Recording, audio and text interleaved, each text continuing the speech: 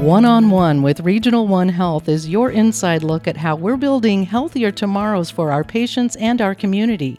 Join us for expert insight that empowers you to achieve a lifetime of better health. Today we're talking to Dr. Evan Glazer, a surgical oncologist at Regional One Health Cancer Care and the University of Tennessee. Dr. Glazer is an internationally known expert in the treatment of liver cancer, which is one of the most common forms of cancer diagnosed in patients each year. Welcome, Dr. Glazer. Glad to have you here. Thank you very much. It's my pleasure to join you today and discuss liver cancer. As a surgical oncologist, I work with many colleagues to take care of patients with liver cancer in Memphis and across the Mid-South. It really is my privilege and pleasure to take care of patients, and thank you for inviting me to join you. Do we know why liver cancer is so common? Some cancers of the liver we do and not other ones. For example, the two most common types of liver cancer are hepatocellular and biliary tract cancers. Hepatocellular cancer is the most common one, and this is usually associated with some infections such as hepatitis B or C or chronic alcohol use. There are some other causes of it as well.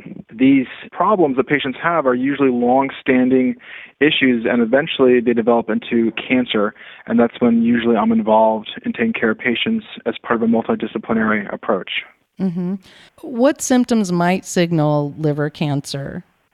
Unfortunately, like many cancers, it's very hard to identify symptoms or signs of the cancer before it's really present. And so we aggressively use screening. These are tools to look at patients who are at higher risk of developing liver cancer and try to identify these cancers as early as possible. We use ultrasound or sometimes different MRI imaging and tools like that, as well as blood tests to identify patients who are at higher risk. Sometimes patients will complain about feeling pain or discomfort in their abdomen related to where the liver is, and sometimes they'll notice changes into their bowel or bladder habits. Unfortunately, it can be quite challenging for patients, and so that's why it's so important for those who are at a little bit higher risk to undergo surveillance and screening so we can identify liver cancer as early as possible. Mm-hmm. So who's at risk? Patients who have significant amounts of alcohol use or chronic hepatitis infections like hepatitis B or C. There are some other patients that have what's called fatty liver disease. As the obesity epidemic has increased in this country, more and more patients have fatty livers, and we're seeing more and more patients who develop liver cancer related to their fatty liver. So you said that liver cancer is sometimes not an early diagnosis, and that's what you're working on, screening.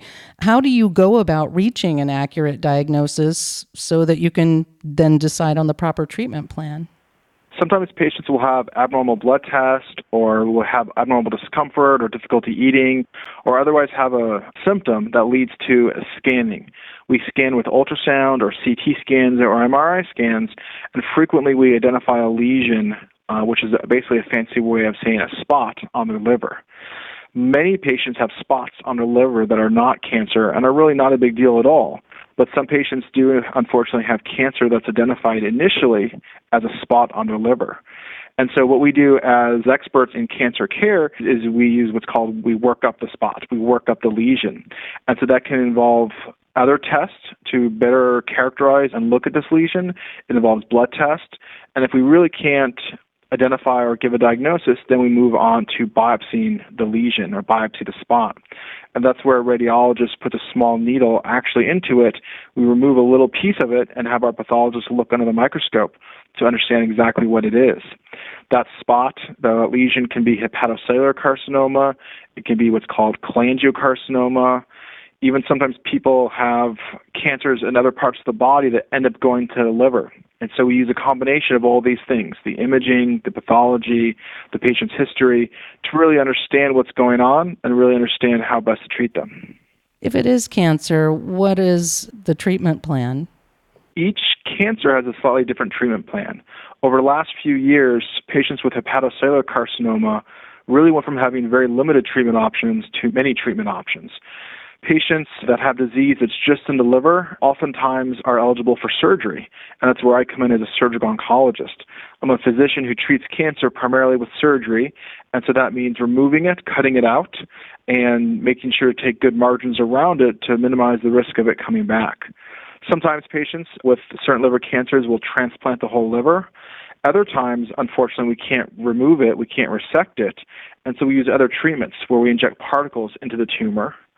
And most recently, we've actually developed a number of therapies, either pills or IV therapy, that patients can take.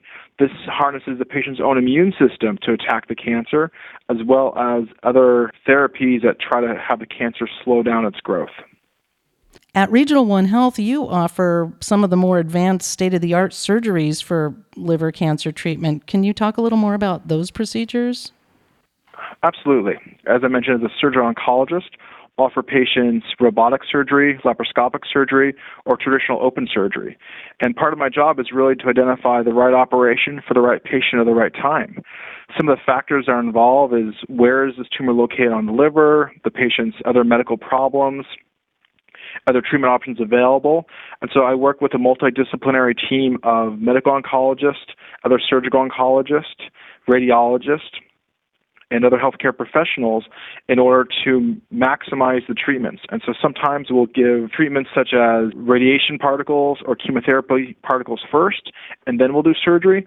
Other times we do surgery first and then do other treatments afterwards. We even can use different tools besides for just resecting it. One of the tools that I have here is called navigation ablation. And this is where I use ultrasound in real time, which means while the patient's asleep in the operating room, I use ultrasound and a special antenna that burns the tumor enough to kill all the cancer cells and the area around the tumor to ensure negative margins. This, in combination with resection, allows me to treat many patients that would not otherwise be good candidates for surgery. So there are a lot of options in terms of less invasive procedures, even with surgery. What can patients expect in terms of overall outcomes and also recovery? Every patient's unique and every patient's experience is unique. And one of the aspects that we pride ourselves here is really personalizing the approach, both for the patient as well as their cancer and their tumor. And so sometimes we're able to do minimally invasive approaches, often using a robotic system, and some of those patients will actually go home in 2 or 3 days. Other patients, for a number of factors, are not good candidates for the minimally invasive approach, and those patients have traditional open surgery that may take 5 or 6 days to go home. As you can imagine, everyone's different, and part of the therapy and treatment is to also involve physical therapists, occupational therapists, nutritionists, to really optimize the patient before surgery and then help them recover afterwards. Sometimes patients can go home a day or two earlier, and we'll set up physical therapy at home or physical therapy at a facility to help them continue to recover. So there's every chance of successful outcomes in each situation. That's right. Part of taking care of the patient is not only recognizing their cancer and the specific aspects of their cancer that help guide our recommendations for care, but also realize the patient and their family. And what does that look like, and what is their family comfortable with, and what does the patients prefer? Different patients can obviously have different preferences and different priorities. And a big part of our job is to help those patients work through all the different options to come up with the best possible outcome. Very individualized. What would you say is the future of liver cancer treatment? And as we talk about robotic surgery and using all these disciplines together, I'm wondering, what is the future of liver cancer treatment, and how are you helping advance that field just to make sure your patients always have access to the latest care options? Yeah, I think in working together with the other healthcare professionals, primarily the medical oncologist and the interventional radiologist, we all try to do our job better. That means looking for clinical trials, understanding the modern research, and as one of us gets better, we all get better. As the entire country and the world gets better at treating patients with these cancers, we learn from each other. And so the less invasive surgery I can do helps patients recover. The faster they recover, the more easy they can receive other therapies down the road if necessary. And so we really work together to help each other improve all the outcomes. I'm also involved in research, and I have a lab that studies a number of important factors for cancer. One of the things we're most interested in is how the cancer responds to the tumor cells around it and how the cells around the cancer respond as well. As you can imagine, cancer starts in a person, and so this was something that was in that patient, and then it turned really bad. Understanding how and why it turned bad is important so we can develop further therapies. And that's how we've come so far with immunotherapies, where we harness the immune system. We have other therapies that are molecules that go and target the cancer cells. one of the most exciting things is the idea that we can develop therapies to get the patient's own body, or in this case, their own normal liver, to attack the cancer as well. And so whereas perhaps at some point in the past, cancer is just treated with one drug, we use a combination approach as well as with a combination of surgery and other therapies to maximally kill the cancer cells and maximally help the patient. These are amazing advances. Are they kind of happening all the time? They are. Things are changing very quickly. We are a National Comprehensive Cancer Network institution, and I sit on the panel for hepatobiliary, which means liver and bile duct cancers. And every 6 months we get together and look over the most cutting-edge research to give the best recommendations to physicians and providers in the country and really around the world to best take care of these patients. And progress is made every month and every year, and that's one of the reasons I really do like my job. It's very exciting to learn new things. It's very exciting and really a privilege to take care of patients. And it's really exciting when we have new tools and new therapies to offer them. Because like everyone else, we want our patients to do well. We want to help them recover. We want to help them live a very long time. And a combination of surgery and chemotherapy and even other therapies like immune therapy really has changed the paradigm for our patients. And being able to offer not only those therapies, but the next therapies that are going to come next year and in 5 years and 10 years really is making what tomorrow looks like quite optimistic. Very much. Thank you, Dr. Glaser, for this thoughtful conversation and for helping us gain a much better understanding of liver cancer and treatment and what the future might hold. Thanks again so much. Thank you very much. It's been my pleasure.